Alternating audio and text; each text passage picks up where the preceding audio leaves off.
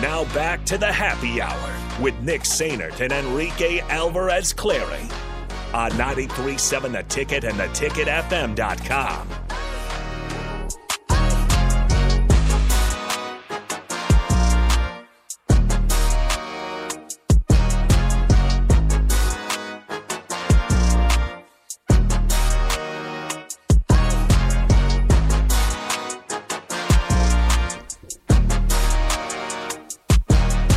Welcome back into the Happy Hour, 93.7 The Ticket, theticketfm.com. Nick and Rico hanging out with you as usual on a Friday. Say the thing.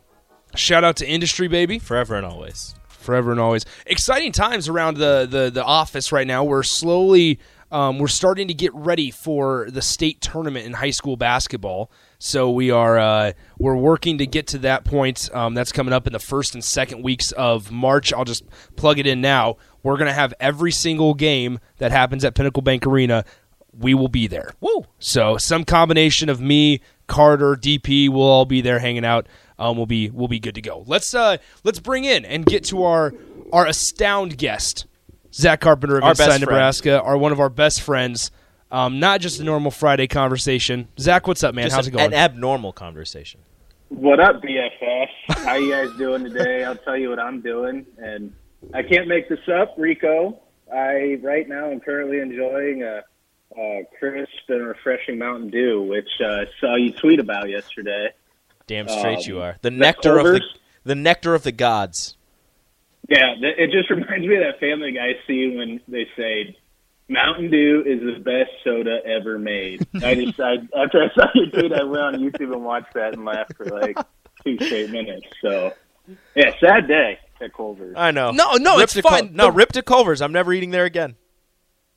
Yeah, I was going to say, we're going to have to ban Culver's. Put it on the blacklist. Exactly. Where do you stand on root beer? I'm not a fan. Wow. I'm not a fan of root beer. So me and you, I guess, aren't gonna. No, we're compatibility, but me and Rico. Yeah, that's fine. Me and Zach are besties now. Did you hear the way he said root beer? Root beer. It's root beer. No, say it again, Nick. Root beer. You guys say root beer? That's what he says. I guess that's how I sound it, or how I say it. Root beer. I don't understand what I'm saying wrong. Weird guy. I also don't think too much about when I talk either. So I can tell, and that's how I'm on the radio for a living, I guess. Yeah, well then we're I guess we're two peas in a pod. Sometimes I'm like Michael Scott. I just start a sentence and we'll see where it ends. see where it goes. Just hope the words automatically come out of our mouths. All right, Zach Carpenter, Inside Nebraska, joining us. You folks have been pretty busy over there the last week or so. First with Walter Rouse, and now with a couple additions this week. Over this entire kind of period of time that Nebraska has gained commitments, lost commitments, lost targets, whatever it may be, what's been kind of the biggest surprise and biggest, I guess, addition in your eyes for Nebraska football? And Eric Gilbert committing yesterday was probably the biggest surprise. I mean, we caught wind of it, that he was going to be on campus over the last weekend, and weren't able to get it confirmed through multiple sources. But we caught wind of it, and it was like, well, that's a surprise. Like, so him in general, but this Georgia connection that they've had, there's 3 guys now. MJ Sherman obviously committing, and Brett Seether at tight end, and even having interest, and then coming in for a visit. It was like out of everything. I mean, you have the Texas high school connections and the East Coast, Philly, even Florida, all of that. Then different guys like in Nashville and the DMV area popping up. But this Georgia connection has been pretty surprising to me. And it's kind of asking and doing some sort of connecting some dots, and like what's the connection between Georgia and Nebraska? And then talking to Greg Smith, we were going back and forth a little bit, and he brought up maybe it could be Fran Brown. First full-time job at Temple was at Temple under Rule, and Corey Campbell, strength and conditioning coach, played at Georgia for 4 seasons, 2010 to 13, and he's still, his position coach is still at Georgia now as the wide receivers coach. So it's like, okay, well, maybe that's starting to make sense a little bit if those are the dots that are being connected. Like, why do they have this connection to two-time national champion who's he's got players coming to visit, and they've now grabbed 2 of them and 6 out of the SEC combined. So I think that would be the biggest surprise. We're joined by Zach Carpenter of Inside Nebraska. And, Zach, we were kind of talking and discussing about the scholarship numbers in the previous segment because people are starting to get a little anxious and a little antsy about it because Nebraska, I believe, is in the high 90s in terms of scholarship numbers. I mean, is that even a concern right now with Nebraska, or should we just not even worry about it? I don't think that it should be worried about really ever. I mean, I know the too often used phrase is that these things work themselves out, but I mean, it's so often used because they always do work themselves out.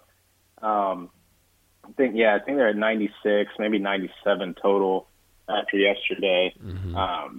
But I mean, the fact that Rhule is coming in, you're going to want numbers, and then you have spring ball, and you have the second transfer period window, which is April 15th through 30th, which I didn't think it was May 1st through May 15th, but they had changed it back in October. So it's April 15th through 30th. So you have most of spring ball to sort of evaluate players, see who's going to fit, because they still haven't seen these guys play in person, most of them. And like they can watch the film and evaluate, but you're going to need to see what sort of evaluations you can glean in person and after a few months in a new strength and conditioning program. So yeah, you have to be down to 85 by the time I can't remember the exact deadline, but before the season starts, obviously in the fall. And I don't think it will wind up being an issue. I mean, we see players enter and exit the transfer portal. We're seeing them now more than ever, so I expect the same thing to happen. And in the spring, once the once spring season's over, and the coaches have those sit down meetings with every single player, and it comes down to an open and honest conversation. Here's where we see you fitting in. Here's your role. Like maybe they phrase it however they need to phrase it, but let them know, hey, we do see something for you here, or your best move forward is just moving on. Talking about transfer portal, talking about scholarship numbers, 2 guys I'm not really sure if they're adding to the scholarship numbers or not, but Xavier Betts and Isaiah Garcia-Castaneda both returning to the team after Betts entered the transfer portal before last season started and Isaiah enters after 4 games. How much does their addition help a pretty thin, inexperience-wise at least, wide receiver room? Well, it gives you a couple high ceiling options. I mean, Garcia Castaneda, everyone knows that that first game, he kind of exploded off the page, and then his production and targets and all that slipped off. And Xavier Betts, everyone around here knows the potential he has, just hasn't been able to put it together on the field yet. So you got 2 high ceiling options who. New coaching staff, new system, new philosophies and all that. So you have 2 who add to the depth as those high ceiling players.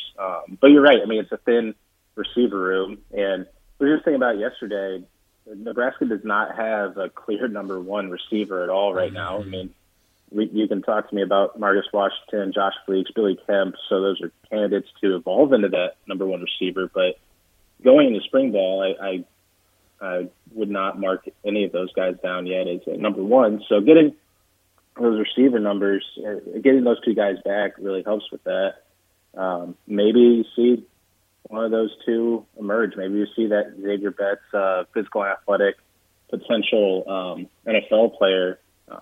Maybe you see that talent finally shine through if he's able to sort of string it all together. We're joined by Zach Carpenter of Inside Nebraska. Zach, before we let you go, I have to ask about Dylan Raiola. You betcha. It's necessary. All right, so because let's be honest, it's a guy that Nebraska, and we kind of talked about this a couple days ago on the show, this is uncharted waters for Nebraska fans, for the Nebraska program. Like, everybody offers, or Nebraska always offers the number one player in the country, but they're in this race. Yeah, and that's what I was talking about on our insiders board at Inside Nebraska a little bit earlier today, is you don't want to say that one recruit can make or break the program, because they don't. Mm-hmm. But at the same time, I would still say Raiola's that, to use one of our subscribers' phrases, like the ultimate recruit, because obviously, like you said, number one overall player, number one quarterback, 5-star, Husker legacy, all that. Like, he would be the centerpiece of potentially returning Nebraska to championship level football. Do you need him to return to that level? I guess not necessarily, but he would be the far and away the best and most realistic centerpiece for that. Playing the game's most important position, he has the potential to be a top 5 draft pick. I mean, that's the ceiling we're talking about years from now if everything goes right and he does what I expect him to do and stay focused and continue to progress physically, mentally. It's never seemed this attainable for a player at this level of the game's most important position to come to Nebraska. And right now, I mean, my brain is telling me Georgia's the pick. Yeah. And I think if the decision had to come today, which it doesn't, but if it had to, it'd still probably be Georgia. But Nebraska has a real shot. They went from creaking their foot in the door to having the foot firmly in the door. We'll see if he visits in March or April. I think he's going to. I haven't been told that directly, but I think he's going to visit, and they have a real shot. They've been making really good, really strong first impressions, like reported a few days ago, last Friday, and then a few days ago, Matt Rule visited on Friday, and then Marcus Satterfield visited on, Tuesday or Wednesday. So Nebraska's got its foot in the door. They're making headway, and you just have to continue making that push. It's just kind of crazy to me, like, reporting on this and then now doing this interview of, like, I can't believe that they actually do have a shot with Dylan Raiola, because I would not have expected that as of when I took this job, or even and before he decommitted from Ohio State. I would not have expected that we'd be standing here today talking about it. Let's be honest. I mean, we didn't think Nebraska was. We thought Nebraska was out of any possibility of gaining his commitment, or at least having a shot, when Matt Rule took over. I think that speaks volumes about what Matt Rule and Marcus Satterfield as well have done. You mentioned Matt Rule visited last Friday, and Marcus Satterfield with a follow-up, a couple days later, earlier this week. Are there any dead periods coming up where, like, they can't go visit 2024 guys? Or because I'm not sure necessarily how the recruiting calendar works. You'll know way more than I will, but, like, with that, is a dead period coming up where they'll try to get as many down there to Chandler as many times as they can? Yeah, so, to clear one thing up with the NCAA rules aspect, rules-wise, Matt Rule and Satterfield, coaches can't go and make in-person direct contact with players until July 1st going into their senior year. So Dylan's still a junior, so he can't be contacted off campus directly by coaches outside of a 5-10 say, oh, hey, how you doing? Like, yada, yada. They call it the bump in period. So Rule and Satterfield would not have been able to go down there and, like, have any sort of extensive in-person conversations, more of an evaluation and watching him throw maybe a 2-3 second little thing. But they are able to talk to, obviously, coaches and parents with Dominic Raiola.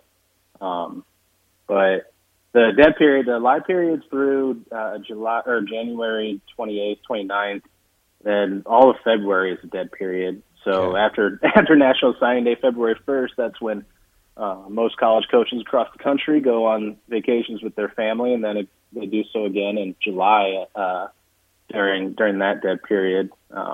So Yeah, we have. I would think that they'll probably set another coach down, whether it's Rule or another, down there next week, and then after that they can't make any contact until potentially getting Raiola or any other recruit on campus throughout March and April. Gotcha. All right, Zach. Hey, appreciate the time as always. Good stuff.